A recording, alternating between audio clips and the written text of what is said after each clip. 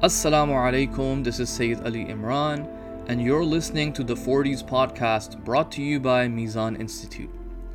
This is episode 10, Sincerity is the Greatest Blessing. In hadith number 9, we read from Imam Sadiq alayhi salam, who said, Allah subhanahu wa ta'ala has not blessed a servant with anything loftier than when there is nothing in his heart besides the presence of Allah.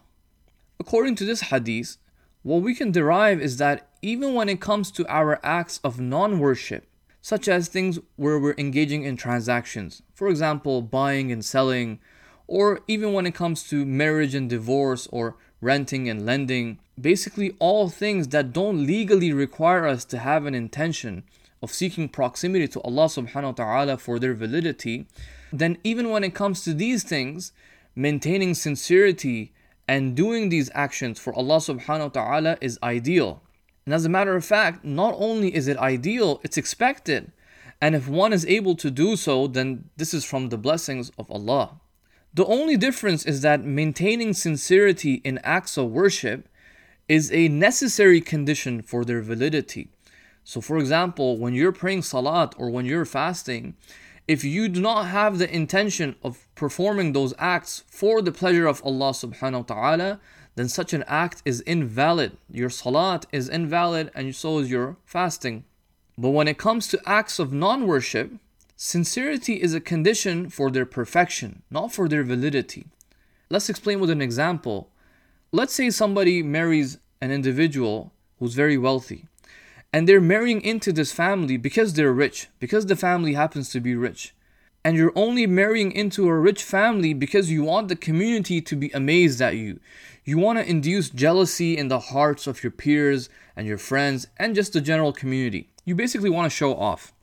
See, in this situation, no one's going to say that the marriage contract was invalid, that your marriage was wrong and that you have to reread the marriage formula. No one's going to say that.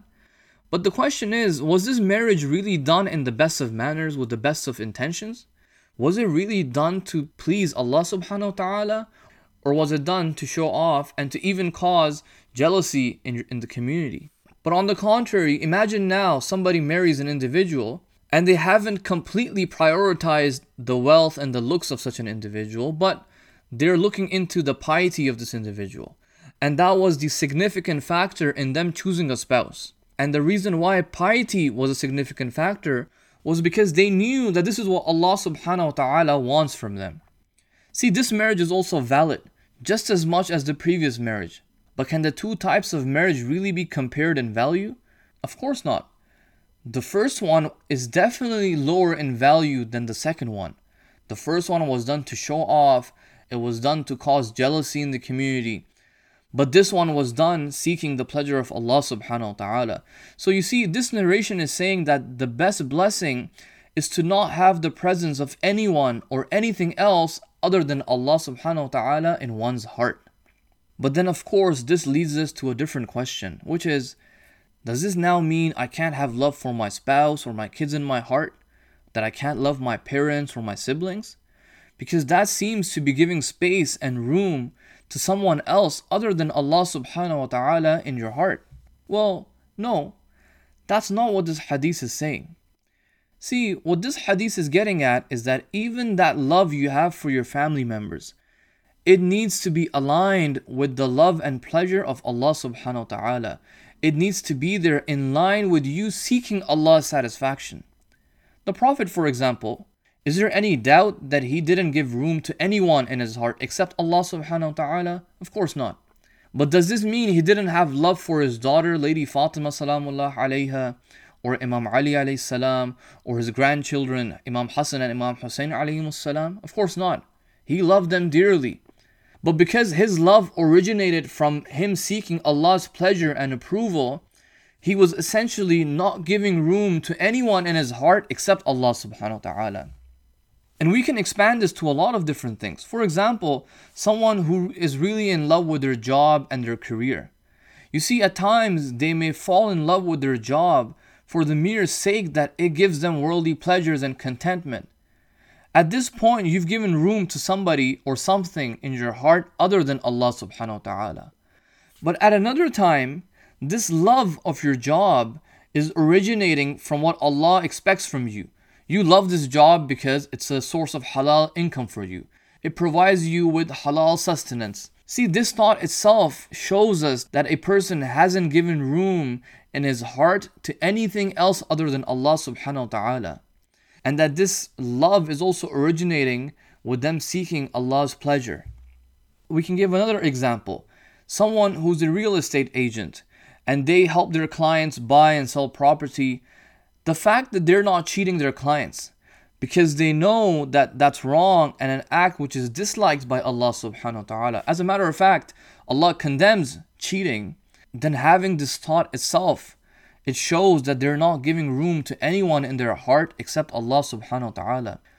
Or even further, we can say that a husband who fulfills all the rights of his wife and a wife who fulfills all the rights of her husband, or a person who just generally maintains good ties with their family members or their neighbors, all because they know that this is what Allah expects of them, then in none of these cases is a person giving room to someone in their heart other than Allah subhanahu wa ta'ala.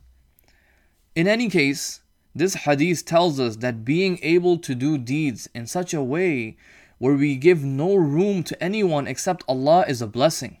In fact, it's one of the greatest blessings. And we ask Allah subhanahu wa ta'ala to give us this blessing so that we can maintain the highest degree of sincerity in all of our deeds.